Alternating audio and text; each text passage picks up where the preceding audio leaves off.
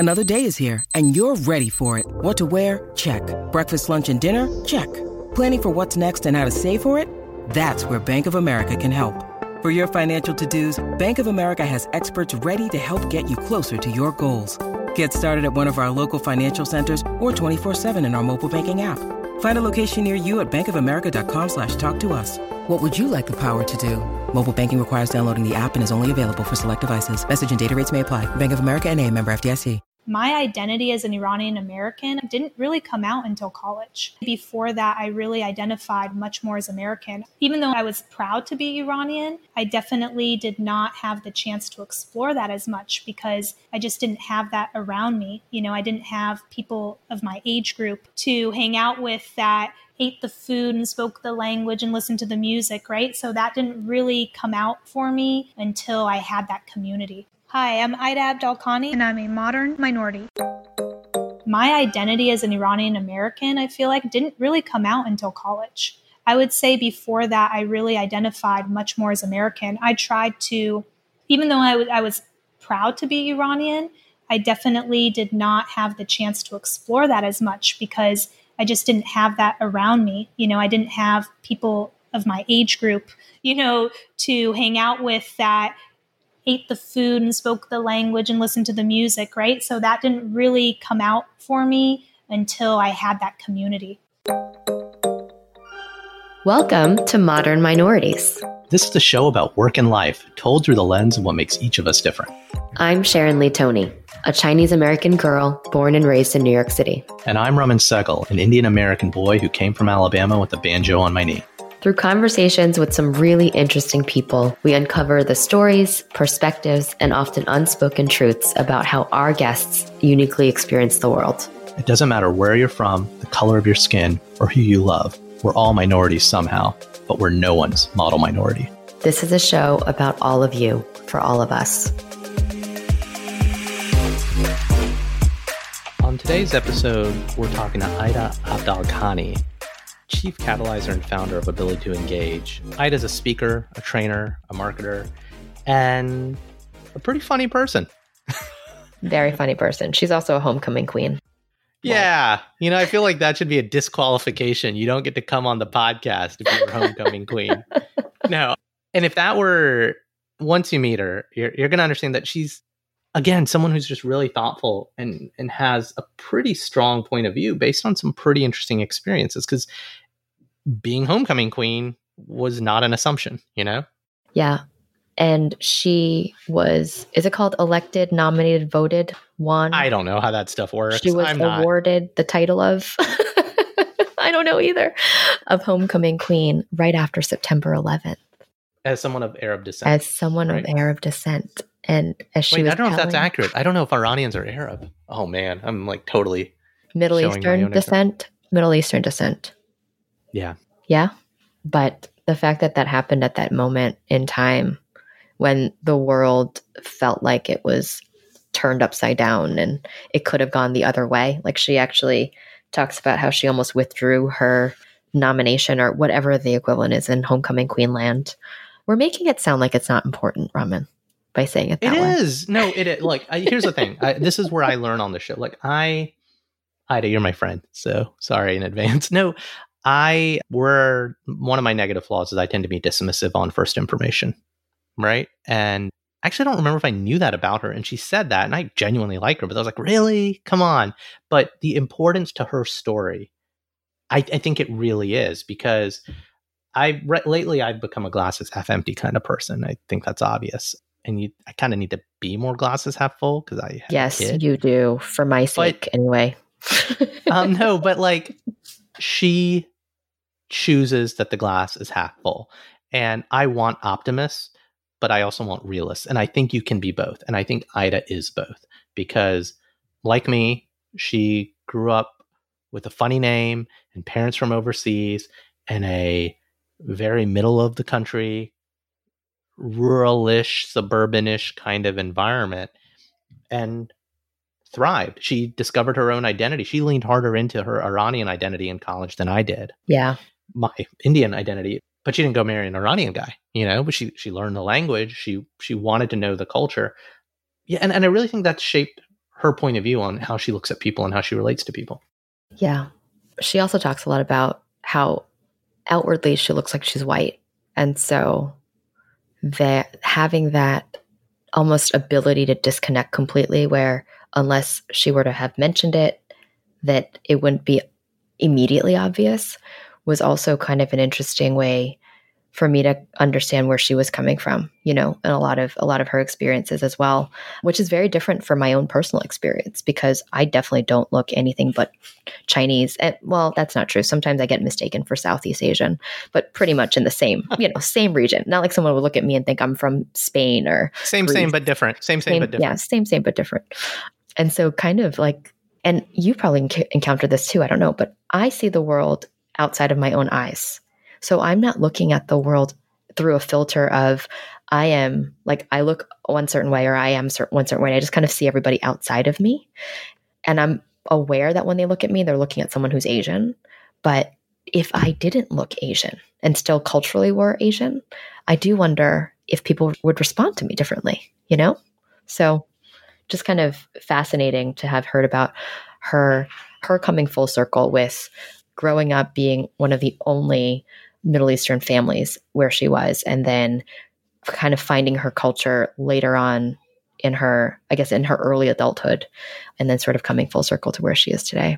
Yeah. And the other thing I'm super jealous about Ida, she's been to more countries than me, like twice as many. Yes, we did talk about that too. I think you're going to have a lot of fun with our friend Ida. Ida, thanks for coming on the pod. Thanks for having me. I'm so excited to be here and to chat with both of you today. Yeah. So, Ida, a lot of people, they know the marketer, speaker, trainer, TEDx person, but they might not know who you were before all that happened. Can you tell us something from your childhood? Yeah, absolutely. So I grew up in a very small town called Lima, Ohio. I say it stands for Lost in Middle America. It literally was the size of Ohio State when I went to college. Campus was about the size of the city that I grew up in. So a lot of people don't realize, I think, since I've traveled the world and I'm somebody who's very interested in, I think, what's going on in the world and being involved in conversations about culture, about ethnicity, about world events. And when I tell them that I'm from Lima, Ohio, that in and of itself is a huge surprise for people, because what they think about is the cornfields, and they ask me if I've ever gone cow tipping, and you get those types of images that come to mind. So I think that in itself has always been something I've had to explain to people and how that affected me. Yeah, it's funny. I have a lot of that when I tell people I'm from Alabama, even though I grew up in suburbs, right? Just shopping malls and everything. Lima's, there's a plant, there's a factory there, right? And yes, it's a factory town. It is, yes. And BP was the big business that was there for a time. They had a refinery and they had a chemical plant. And then they also had some things for the army at one point. And it was a big railroad town. So back in the day, it was really an industrial town and used to be a booming city because of that. But that is all long since gone. Yeah. So I got to ask another question. And I'm sure you've had this asked of you before. Where are you from? That is such an easy question for a lot of people, but a complex one for me. I am a Canadian American Iranian. So I was born in Canada, and a lot of people also don't know that, I think, since I grew up in the US since I was 7 years old. But I am a proud Canadian, also a proud American, having spent, grades 1 through 12 in college, right, and all of my adult life here in the US, but also Iranian, because that's my ethnicity, and that's what I grew up with in my household, was speaking Farsi and eating Persian food and listening to Persian music. So in a way, I have a bit of not just a dual identity, but a triple identity. And I have a fun fact about you, that you were the first Middle Eastern homecoming queen at Ohio State. Tell us about that. You've done your research. Yeah, so that's an interesting story. It was actually right after 9/11. So it was back in 2001, and I was on homecoming court at Ohio State. And they choose the court the year before. So they choose it the spring before the actual election, so to speak, or the voting, I guess, for homecoming king and queen. That happens in the fall when everybody's back on campus. And so I knew I was on court the year before, and then coming back to school in the fall. At that time, we were on the quarter system. We weren't yet on semesters. And so we started late in September for school. And so 9/11 happened right before we were on campus. I was super, super nervous about going back to campus, to be honest, because I happened to be in Lima when 9/11 happened. And that next day, I actually was going to buy supplies for school. And I remember being at the store and I was checking out, give my credit card to the cashier. And she says, "Where are you from?" Reading my name, right? And it was just a very different tone than I'd experienced. I'd certainly had my fair share of things. Had you been to that store before? Yes. Yeah. I didn't know the cashier though. I'd been to that store before. But yeah, I mean, I'd never had anybody ask me where I was from based on my name, right? She just looked at my name. And so I was like, oh, wow, things are going to be really different. And so then that made me really nervous about going back to campus because they were posting posters all over campus about homecoming court. And my name with my picture was going to be right there on all these posters. And so I was really, really nervous about backlash, about people saying things to me about being Middle Eastern and my name and whatnot. And I just didn't want my name out there. So I actually considered asking OSU if I could not be on court. Like, could I take myself off of court somehow? I didn't know how that would work, but I was that nervous. And my dad told me, he reminded me, he was like, look, Lima's a small town. When you go to OSU, it's a very diverse community. And there's people there that are like-minded. It's a different age group, all that stuff. So just go to campus and see. And as soon as I got to campus, I didn't feel any different. I didn't feel at all like I had to worry about who I was and where I was from. And so I decided I didn't need to ask, about getting off court if that was even possible. And lo and behold, I guess it's a good thing I didn't because I ended up winning homecoming queen. And it was just an amazing experience. It literally felt like I was getting a hug from the community. I was on the field. They announced it, completely taken aback and surprised because knowing the background of where I was at with it, I was just happy to not have people questioning who I was.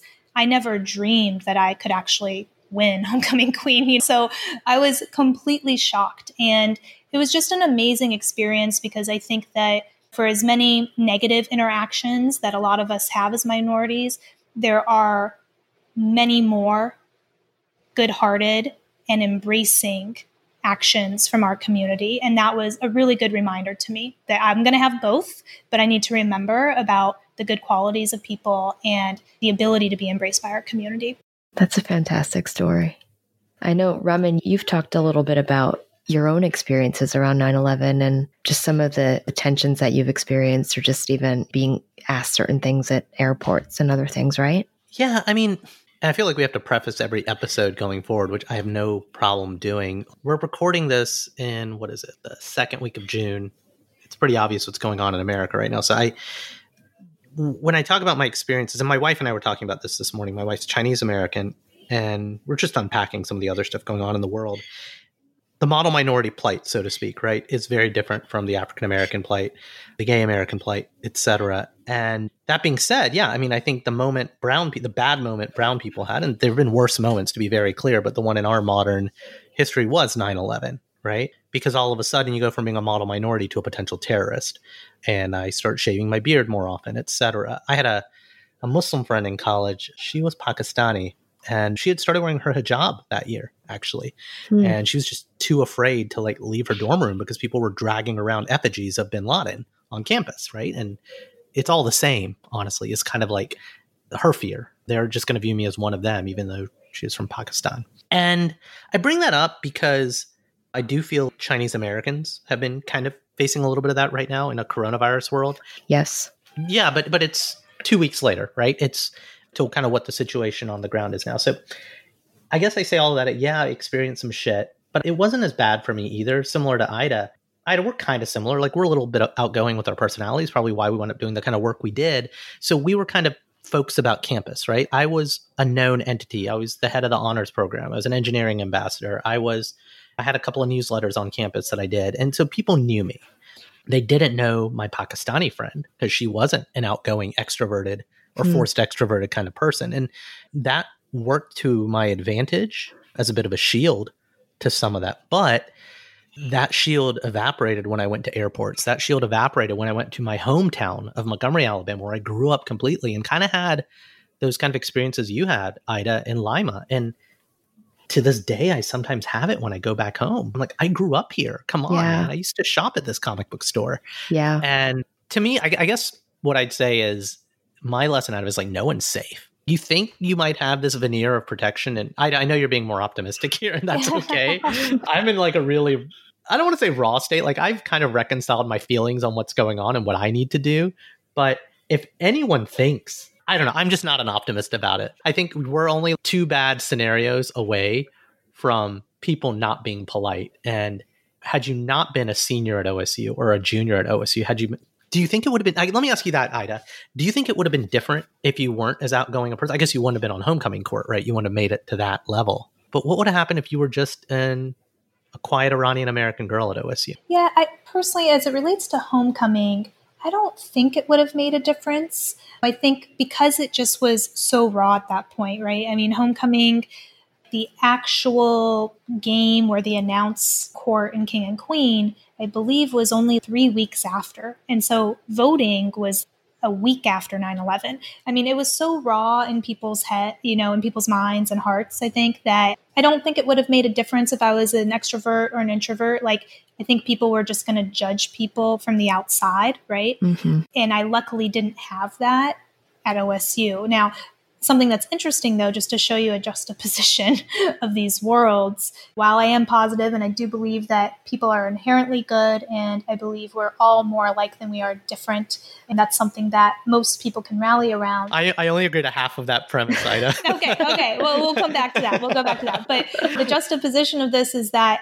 the day that I won Homecoming Queen, my brother had come in to town for the event and everything, and me and him, and he had brought his roommate with him who was much darker skinned than us, let's say. So my brother is darker skinned than me, and his friend is darker skinned than him. And so the 3 of us were walking around after homecoming at night on the main street there, High Street, and a truck went by and just yelled out the window. There were 2 white guys that yelled out the window, "Go home, you fucking..." Oh, sorry. Can I say? Yeah. Fuck yeah. Yeah. Fuck yeah. Totally. You can. You effing... Say whatever you want on this podcast.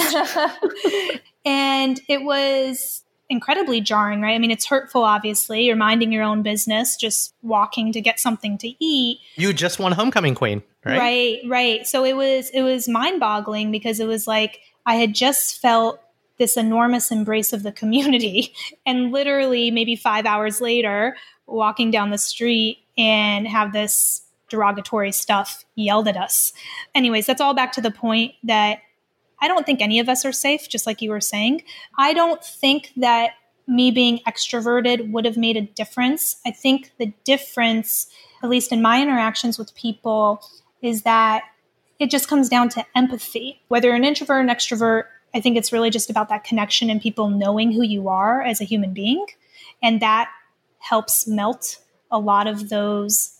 Yeah, but I do think that's, not to pick on you, but to pick on that assumption, is being extroverted allows people to know you more, right? If you're an introvert, you don't go out of your way for people. And to be clear, an introvert wouldn't run for homecoming court or win, probably, right? Because it's how well people like you and how qualified you are for the role. You don't see a lot of introverts running for these things. I do think, to kind of chat, I think we all are created equal to a degree. We're not treated equal, but we all have similar hopes, dreams, and desires, right? As human beings on this planet, or as Americans, or as Canadians, or whatever. I'm not a religious person, but when I read Paradise Lost, the premise that man is of sin really resonated with me, because I do believe, and this is where I'm starting to realize I'm a pessimist again after 20 years of being an optimist. I think left to their own devices, man or woman will make the wrong choice. And it is a conscious effort to make the right choice, right? Because like our base instinct, our lizard brain, is to be tribal, is to say, I'm better than you. Yeah. And I'm not saying that I believe all people are like that. I just think at our core, our instinct does want us to protect our own and to be selfish. And I think that's the danger. It's versus nurturing a community. Even though we survive the reason civilization works, as we were talking with our other guest, Jay, right, is because like we rebel against nature to a degree. And we do form communities. We do form bonds. We don't form packs, so to speak. Anyway, so I just think the guys driving that truck were being more real to themselves. Maybe not right for the world. And I just see that continue to go on right now. I don't know. Sorry, you got me on a bad day. No, I mean, I think it's an interesting perspective, right? To think about, are they actually being more true to themselves, right? To go ahead and yell out whatever they're feeling in that moment. I do believe that they know that physiologically we pass through, speaking about the reptilian brain, right? We pass through anger, sadness, happiness, all the emotions physiologically pass through our system in about 90 seconds. That's the reptilian part of the brain. But after that, we have a choice. Yeah. So if people are acting within those first 90 seconds, then yeah, I mean, like you said, the kind of base level and the sinister pieces of us, I think, can come out. And they're, I think, within all of us, right? But the idea is, I think, for all of us to work harder on catching ourselves in those moments, giving ourselves the time to process so that we can make a choice that's in the right direction for not just ourselves, but for those around us. Yeah, I agree. I guess I want to back up a little bit more about to your parents' story, because I don't know a lot of Iranian Americans or Iranian Canadians, so to speak. People left in different waves at different times for different reasons. And when did your parents leave? Why did they leave? Yeah, that's a great question. My parents, they did not leave thinking that they were leaving their country and never coming back. So their story is interesting in that my dad was getting his PhD. And so it was a program through his university that he was going to come to Canada to finish his PhD. So when they left, so my brother was actually born in Iran and my mom was not pregnant with me yet. So they come to Canada for my dad's PhD, with my brother with them. And when they left Iran, they said bye to their families for just a few years. They left their house, they left their car, their belongings. Everything was there intact for them to come back when my dad was done with his PhD. But this was right before the revolution. And so then the revolution started in 1979. And, it became a situation where it wasn't the same country to go back to. So they ended up staying. So then I ended up being born in Canada. They made a life for themselves. But it's incredibly hard for me to imagine as I get older, I recognize more and more and appreciate how much my parents had to go through to create a life for us, because they had literally zero support. They ended up in a country without anybody, right? Without any family members. They didn't have money, right? They'd left all their stuff in Iran. They didn't ever see that stuff again. They never got to go back. My dad literally has never seen one of his brothers again. He hasn't seen one of his brothers for 40 years. So they had an incredibly, difficult way of coming here. Yeah. Are they naturalized Americans? Because Canadians can go back, right? Oh, okay, because they're naturalized then. That's why you can't go back. Yep.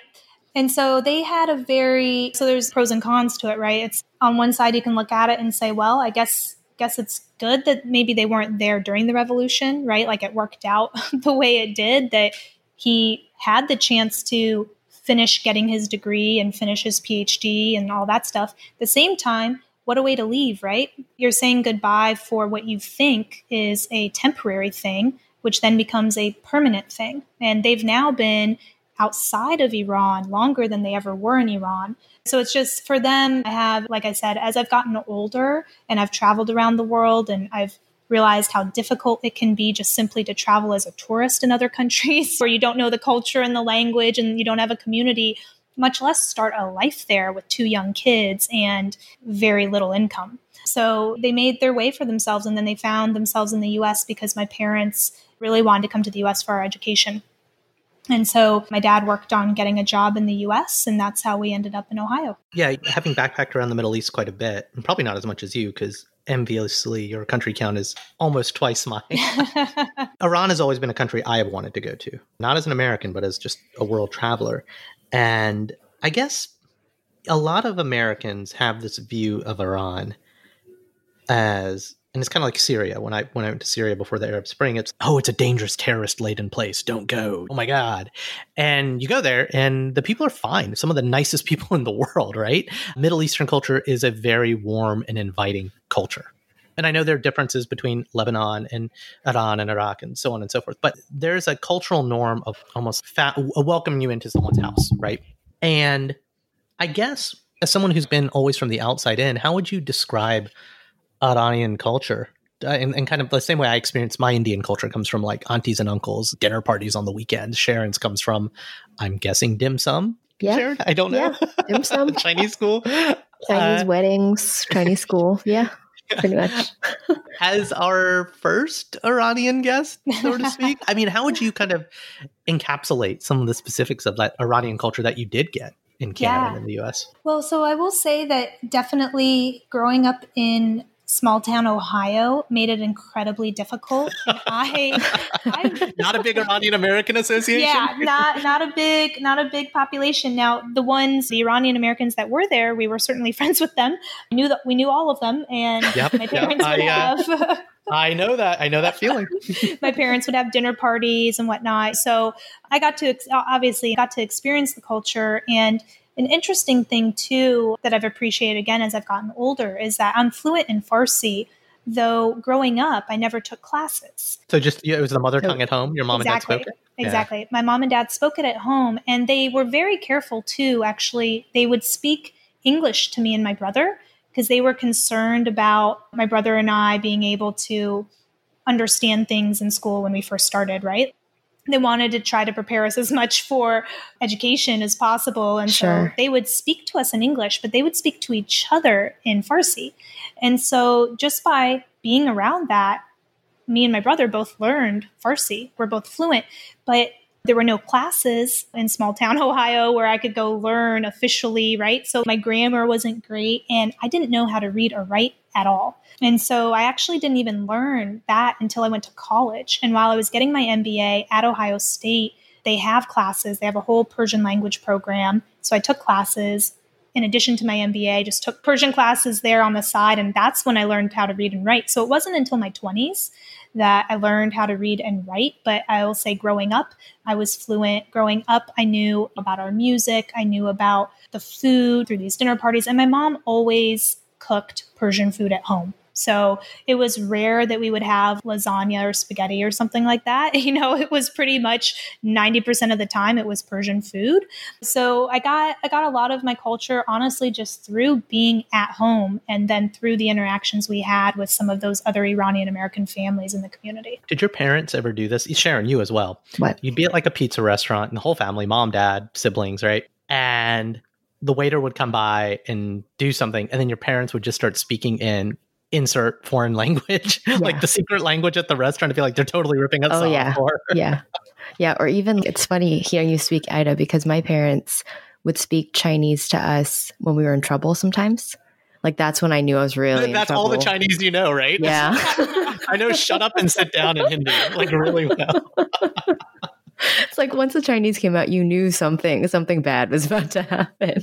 Yeah, right. No, I think my parents, I don't really remember them doing it at restaurants and stuff, but I do remember when we'd go to bigger cities, right? If we went on vacation to LA or New York City or Chicago, where there's more Iranians, I do remember my parents would be like, okay, be careful what you say. Because other people are listening. Oh yeah, like other people can understand now. So that was it was more like in a joking sense, right? But it's interesting to think of it as this secret language sometimes, because I'll tell you guys a personal story. When I was in college, I ended up dating a Persian guy. And I bet mom and dad were so excited about that. Well, no. Let's say, well, that's another story for another day. But what was really great for me was that was my first chance to be able to really use the language in what I would call an Iranian American way, right? Because when I was living at home and it was with my parents, like I only knew like their language and the words they would say, which is very different, right? An older perspective on the language. And just if you think about any parent-child relationship, the vernacular used and stuff like that, right?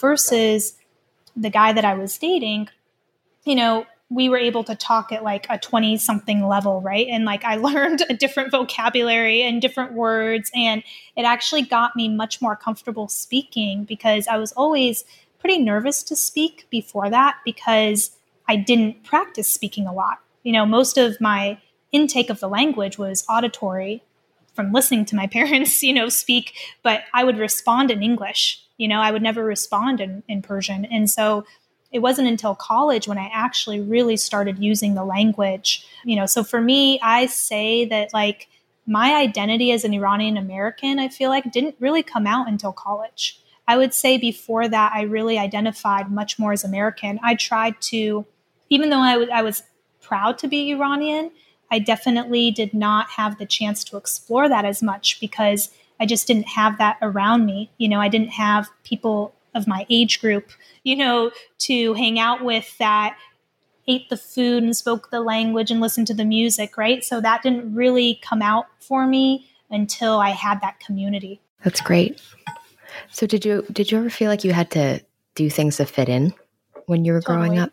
100%. Yeah, that's so spot on. I don't know if you had to do that as well, but 100% when it's kind of a requirement to be on the show. You know? Yeah, right. Yeah.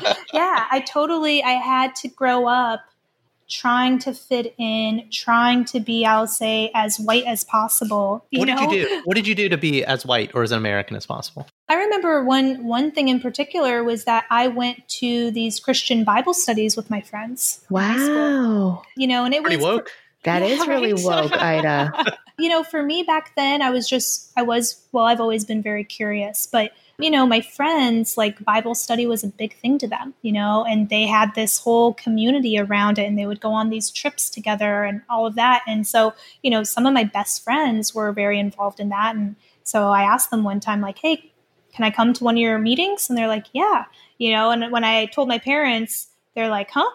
What are you doing? You know, but luckily they were very open to it. They're like, you know what? Like they're very spiritual. They believe in God. They're like, you know what? It's good to go and learn. And so I went to some of their group meetings and went on a field trip with them and everything. And I wouldn't say at the time I was not at all trying to fit in, but looking back on it, it's like, okay, yeah, that's, you know, like what I was trying to do was I was trying to find ways to connect with my friends. I was trying to find ways to do things where I could be involved because they wouldn't necessarily think of me for those things. Right. So it was like, I'm friends with these group of people and yes, I'll be invited to parties or we might go out shopping or whatever back then. Right. But then there was this whole other side of them that they never opened up to me because I was different. And so it was like my way of trying to say, hey, you don't have to exclude me. I'm open. I want to learn more about your way of living. And I think in large part growing up, because I was one of the only non-white people in my school, I very much grew up feeling like I needed to fit in. Yeah. And that I couldn't embrace my Persian side. Yeah. Go ahead. Oh, go ahead. Sure. No, you go, Sharon. I was just going to ask if any of your friends ever tried to learn more about your Persian background in the same way. Yeah. I didn't think so, but I was hoping you'd have. You've had such great optimistic stories. Like I kind of expected you to be like, yeah, and so the whole school decided to crown June 1st as Get to know your Persian friend. Get to know your Persian friend day. Exactly. I was always kind of secretly ashamed of the secret Indian life we had at home, the food, the dinner parties, the temple with the weird gods, right? The only thing people really knew is I was Indian and my dad had an accent, right? That was kind of it. So I kind of hid that with the exception of a couple of friends, our next door neighbors and things like that. My mom's best friend is a black lady, etc., who would come over and knew all about it. And we would cook with them. But it wasn't until college where I went to University of Alabama, a couple hours north of where my folks live. And in the town I'm in, this big Shakespeare theater. So we have an honors program trip to the Shakespeare theater. And my mom was insistent on having all of my friends over for an Indian dinner, right? And I was like, oh, I don't. This is like, by this point, I'm almost 20, and I'm just so I've hidden this secret Indian life of mine away. And they all came over, and mom made the food, and mom was charming as always, as was dad. And then they started playing the music, and people started dancing, and I was like, cringing, right? And everyone was cool with it. To this day, some of those friends will be like, that was one of the best nights of my life, right? And it's just this fear of sharing. I wish I'd gotten over it sooner, because I wonder how much different my life or my interaction would have been, right? Yeah. But I think all teens are afraid. Totally. I 100% agree. I don't remember being ashamed of our food, but I do remember asking my mom and my dad all the time to make more American food. Like, can I have some more mac and cheese? And like, it was one of those things where I think back then I was just tired of having the same kind of food all the time. 5 nights a week, right? Right. Whereas now, oh my God, I mean, I love it whenever I see my parents. It's like I ask my mom to cook me 5 different things that I can pack and take home with me. Now I really miss it. But yeah, I mean, I do remember asking a lot more for food. I do remember, and it pains me to say it now, again, as you get older and more mature, I do remember when I was younger being a little bit embarrassed that my dad had an accent. Yeah. Because it was something that people made fun of. That was something that people would say. And I never really thought about it when you grow up with it. Well, you can't hear it. You can't hear exactly. it you until don't your hear friends it. point it out to you. Yeah. Exactly. And so to me, it was absolutely a non-issue. But then like when some friends made fun of it when I'm growing up, then it was okay. Then you start hearing it. Then you start noticing it. But again, now with age and maturity, it's like I look back at that and I'm like, well, how much courage does it take to be able to speak another language, right? That's not your mother tongue. It's incredibly difficult. And to be fluent. I mean, my parents are completely fluent in every single way, right? My dad's teaching mathematics in another language. Right. That's not something to be made fun of. That's something to applaud and to be inspired by. So I have a completely different perspective. I wish I could go back and tell my 7-year-old self that, and maybe I would have had a very different feeling back then. Every culture in America kind of has that one thing that either they're made fun of for or they can point back to, right? This is a weird way of saying. So doctors, the most accurate doctor show is Scrubs, right? Because it shows the absurdity of the culture of medicine, right? And the sheer exhaustion of it. And I never knew what that was for Indian people. I mean, there were a couple movies or books like The Namesake or whatever you could point to people. This new show, Never Have I Ever, on Netflix, I would argue is the most accurate show about the Indian American experience. And I'm going to guess Sharon's just going to say the Joy Luck Club. I don't know. Sorry, Sharon. Ida, what is that for Iranians in this country or in Canada or in the West? It doesn't have to be a show. It can be anything. Like if you had to say, oh my God, if you want to understand my experience, here, read this, watch this. Well, I would say, I mean, this is an extreme, but it helps people understand our culture. Shahs of Sunset. It's a Bravo show about some wealthy Iranian Americans growing up in LA, and now they're in their 30s and 40s, and kind of follows this group of friends around. So while it might not be at all showing the spectrum of Iranian Americans, it's not very deep. No. Yeah, right. And it's a very focused group that they're looking at, right? But the good thing is I've had so many friends now because of that show say hello to me in Farsi, because they watch the show. So it's just that idea of, I think, getting exposed to the culture. And that show has been able to create that on a more massive scale so that people understand a little bit. Like they'll say to me like, oh, you know, why, like if I'm wearing silver jewelry, I thought Persians like gold because everybody in that show wears gold. At least starts the conversation, right? So I appreciate it from that point of view, that it at least, even though there are some things in there that I would say are very stereotypical and again, not representative of the culture in its entirety, but that's life, right? That's any show, like you said, right? Jersey Shore and all these things, right? You take a microcosm. That is what people are like in New Jersey. Right. I'll put that on the record.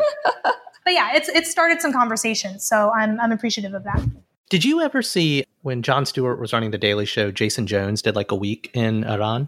Did you ever watch that? I did not. Mm-mm. Yeah, I highly recommend. I mean, to me, that was, I want to say that was before I did my Middle East backpacking, but I was like, this place isn't scary. It's because what he's trying to do is like penetrate the media narrative around the Middle East. I mean, he literally just goes and has dinner with people and just kind of show the society, sure, under the regime, But these are just people like you and me, right? Who have kids, etc. And ironically, what happened was Jason Jones did that. And he, for one of like the skits they did, he was pretending he was a CIA op, even though he wasn't, like to interview some journalist. And that journalist wound up getting like kidnapped. And then Jon Stewart made a movie about that journalist, not Jason Jones, but Rosewater.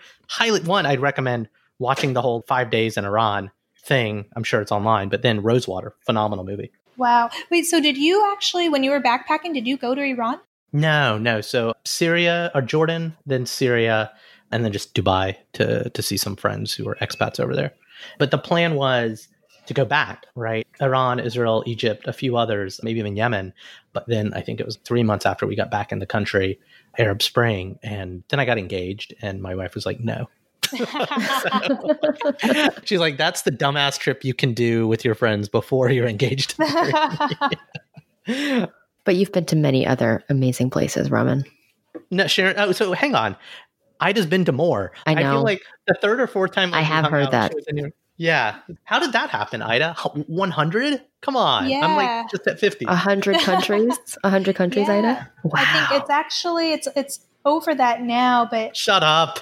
yeah, but it slowed down. It slowed down because I had my backpacking trip, which helped me see many places in a period of time. But what happened was I resigned from my corporate job and I realized I, didn't have really anything holding me to Ohio, right? I wasn't married. I didn't have kids. I didn't have a job because I just quit. So I was like, well, what am I going to do with my time? And I decided to go backpacking. It was one of those things where for some reason, I always thought that I would go backpacking when I retired, as if that would be like the best time. And I thought, you know what? Who knows if I'm even going to live that long? Like, I'm just going to do it. So I bought a one-way ticket. I started in Europe and I started backpacking, and it was during the Arab Spring. So when I was in the Middle East backpacking, it was just like in the midst of all that stuff. So there were some countries that I couldn't go to, like Syria was a place I really wanted to go to, and I did not get to go. But yeah, that's been how I've been able to see so many countries, is that I had about 8 months around the world. And so that accounted for a large majority of those countries that I saw. But have you been on all 7 continents? I've not. Yes. Yeah. I gotcha. Sorry, my ego needed that. And I have a question for the two of you. Do you start off the year planning how many countries you want to hit that year? How does this work? Because I feel like I don't know if I'm ever going to get to 100 in my lifetime.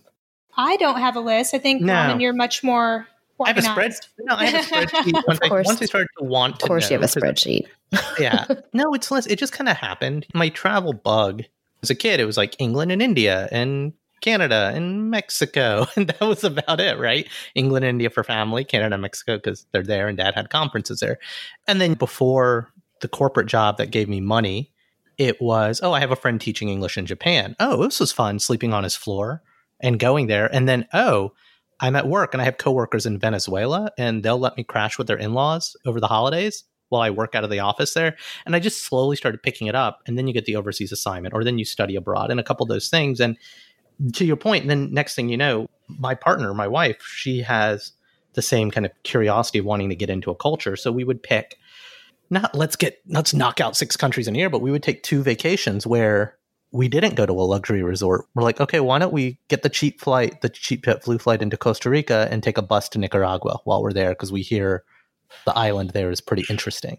So we would chain together a few things. But I made actually my goal for a while that the country count had to be above my age. And I have a nice little buffer. But now that we have a kid, I hate to say it's not worth it, because it's like she's not going to remember it if I take her on these trips. And it's kind of a pain to travel with the kid. And so I'd rather, like, my first trip overseas must have been 4 to England to see family and then 6 to India to see family, right? But I have this regret that I don't have family there. It's distant family. That's where my parents' family. Yeah. And my wife's not been to India. I've been to China with her parents, and they never want to go back to China with me now after that. But like, I feel like there's like a whole story behind that one. That's another podcast episode. series. Yeah. Different podcast series. But you don't make a list. You just have places you want to see. Iran is so far up my list. And Ida, I feel like haven't bugged you enough about the culture in our friendship, that because I'm obsessed and I want to go, just like I want to go to Pakistan, and there are parts of Africa that I want to see. I don't know. We're rambling about travel, and this is not what that show's about. Well, but I think I can at least say this from my perspective is that it was my traveling around the world, which didn't happen until my late 20s, that I gained an appreciation for how much more alike we are. I had started to get that appreciation already in the US amongst Americans, but then going to other countries where I couldn't speak the language, but yet I still was able to communicate, right? I was able to get around with my facial expressions and my hands, right? I remember one time I broke down and I just started bawling on a train because I was about 3 or 4 months into my trip and I just could not get around. Nope. Yeah, I hit a wall. Nobody would help me. I ended up missing the train twice, standing on the platform for 2 hours because nobody would help me. And I have these heavy backpacks with me. Finally, when I get on the train, I just broke down. I felt so alone. And this woman, she couldn't speak the language. She had no idea what had happened to me, but she reached out from across the aisle and put her hand on my knee and just tapped my knee. That gesture of it's going to be okay. And it meant so much to me in that moment. And it really is the travel, I think, at least for me personally, where it strengthened my appreciation and understanding for how across different cultures, across different socioeconomic backgrounds, when you peel away all of that, we are all just big puddles of love that just want to be understood. And we create all these shields to protect ourselves as we go through life because of people yelling derogatory things to us or telling us that we're less than. And so we believe that we have to maybe distance ourselves from people in different communities. But I've come to learn as I've gotten older, that's all really just a coping mechanism. Because deep down, when you peel all of that away, we all just really want to connect and be loved and share love. Yeah. So speaking of love, you mentioned you had a boyfriend in college who was Farsi. Yep. But I believe you married someone quite different. Is that true? Yeah. So engaged. Yeah. Oh, engaged. Yeah. Congratulations. Yeah. Thank you. I already have you guys walking down the aisle. And he's Indian American. And how did your parents respond to that? They were great. You know, they've always been very open to different cultures. To them, the most important thing is just, do two people get along? So they don't worry about, I guess, some of the cultural things or religion and all that kind of stuff. It's just, hey, do you guys treat each other well and do you get along? Interestingly, we actually had more issues from his side of the family than the other way around. And it was just, I want to ask that. Were you raised Muslim? I was not. No. Oh, okay. So I say that And is he Hindu? And I mean, that's what where I was trying to go is Iranian, Indian. Is there the Hindu Muslim thing?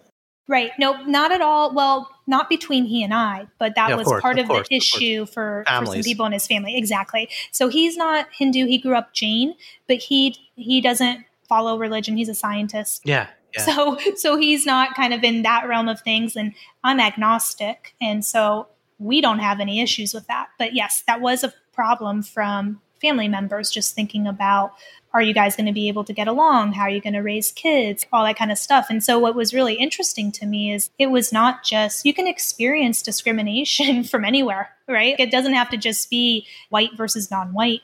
I mean, it can be Indian versus Iranian. It can be Chinese versus Japanese. It's kind of mind-boggling when you start thinking about these artificial walls that people put up for reasons to not get along. And that's part of the reason, honestly, that I don't have a religion and I am agnostic, because I believe that a lot of religions end up putting up more walls between people versus bringing communities together.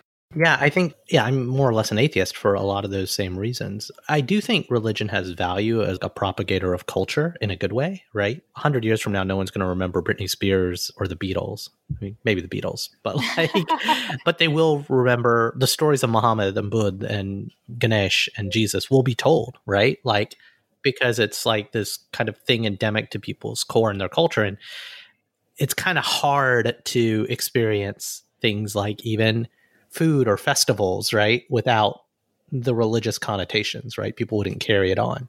There are some beautiful non-religious cultural things, right? The Moon Festival in Chinese culture, but even that involves spirits and ancestors. So, yeah. One of the things I think is really interesting in all of this too is that I've been judged many times for religion, right? People assuming because I'm Middle Eastern, I'm Muslim, and then things like being a terrorist and all the whole host of things that can be associated with the religion or from where I'm from. But I'm actually racially, I'm white. So I don't know if, you guys may know that, you may not, right? But I don't feel white and nobody looks at me as white. And so it's a really interesting place for a lot of Middle Eastern people to be, I think, is that racially we are considered white, but ethnically we're definitely minorities and people don't look at us as white and they don't treat us as white. So anyways, it's just building on the religious thing. There's just so many layers, right, to being a minority and how that plays out and how you're perceived. Thank you. I think we're ready now to move on to speed round. Are you ready for the speed round questions? Let's do it. All right. Here's the first one. What is something about you that nobody expects? That's such a good question. This one always takes everybody a long time. Yeah. This is not really a quick answer. Yeah, most people don't know that I'm Canadian, but I think probably something that surprises people about me is that I'm a pretty good listener. So I think since I'm so extroverted and I'm a speaker and so very outgoing, but I'm also going back to the empathy thing. I really like to sit back and listen. Of all the places you've been, what's one place you would want to go back to and spend a lot more time? Uruguay. Why? That was one of the places I went when I was backpacking that surprised me in terms of its sense of community. When I was backpacking, I was staying in hostels, and so you meet lots of people. And that was one of the places where it had the South American hospitality and a lot of people from South America staying at the hostel, and just we'd make dinners together and go sightseeing together. And it was just an amazing experience. Yeah, where were you? Montevideo or Colonia or whereabouts? Punta del Este. Okay. Legit Uruguay. Yeah, on the beach. I did a day in Colonia, but it hit the spreadsheet. What is your favorite mom dish? A dish called fesenjoon. So it's a Persian dish that is made with chicken, pomegranate sauce, and walnuts. So it's sweet and sour-ish at the same time. That you sounds guys rock. Really good. It is so good. Iranians rock the cooking with pomegranates. Like we have a thing of pomegranate sauce that we bought from an Iranian grocery store down the street, and it is one of our go-to condiments. It's so good. I'm telling you, fesenjoon is life-changing. If you haven't tried it, find a Persian restaurant and give it a try. What's your least favorite food? Ooh, just anything like that's spicy, to be honest. I just can't handle spice. This is why Indian people and Iranian people don't get along, Ida. Yeah, She's about to marry one. Issue. She's about to marry one, though. Yeah, I've been trying, and I really can't. I just can't handle it.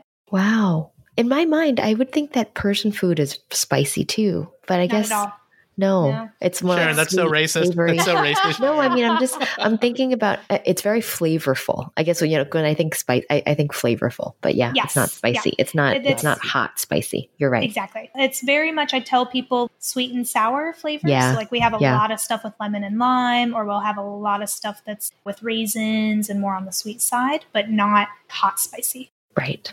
Yep. Who is someone that you would want to interview on a podcast? I would love to interview, if he was still alive, the author of The Alchemist. Yeah. Yeah, that's one of my favorite books. I feel like...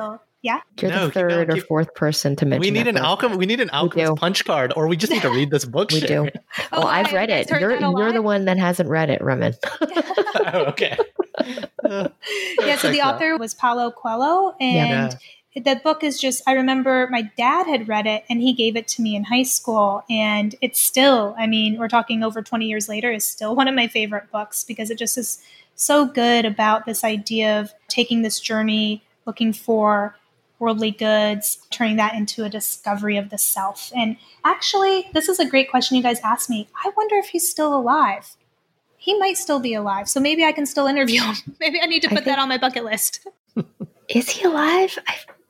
I've got to look that up. I'm not even sure. I feel like it could be, but he's probably in his later years. You have to read it. I'm going to buy it for you. Before another guest brings it up. Yeah. I think I'm just going to have it. Do you like hard books or do you like audiobooks or ebooks? Yeah, hard books. We'll talk offline. I'm going to ship you one. I really am. And then you could talk about it on our next episode. All right. Last question, Ida. You ready? Yes. What does being a model minority mean for you? Well, that's a loaded question because this idea, we touched on it a little bit about being a minority and race and what the word minority really means. But for me, the idea of minority is simply less than 50% of the whole. And so I always try to be that voice, whether we're talking about a racial minority or ethnic minority or any type of minority that can stand up and lead when other people can't or when other people don't feel like they have a voice. So that's always been very important to me. Sometimes it gets me in trouble, but it is really a guiding force for me that I do feel like I have a voice. I feel like I can use that voice. And so that's how I kind of think about how I can use my life as a minority to hopefully help other people. Well, that's some really great perspective. Ida, thank you for just taking the time and being really honest and getting into it with us. Thank you. Yeah, we went down a lot of curves there that I didn't expect, but it was fun, and I appreciate you guys rolling with me on them. Thank you. And that's our show. Like what you heard? Please subscribe, leave a review, and a 5-star rating on your favorite podcasting platform. Now more than ever, people need to be hearing these stories. Please share our show with a friend or 3. Want to learn more or got something to share? Visit modmypod.com or email us, himom@modmypod.com. You can also follow us on Instagram and Twitter at modminpod. We'd love to hear from you. Now, here's a preview of our next episode. How do you get that balance between giving your kids the life you want to give them because you've got enough to give them the best possible life, but at the same time, get them to understand the value? My kids have loads of soccer jerseys, right? When I was 15 years old when I got my first one, and I didn't get the one I wanted. I got the second version, but nevertheless, I wore it every day for like a week. Like I really, really understood the value. This is why I think it's hilarious that we grew up in different countries. That's it for now. I've been Raman Segal. And I'm still Sharon Lee Tony. Remember, we're all modern minorities out there. We'll talk to you soon.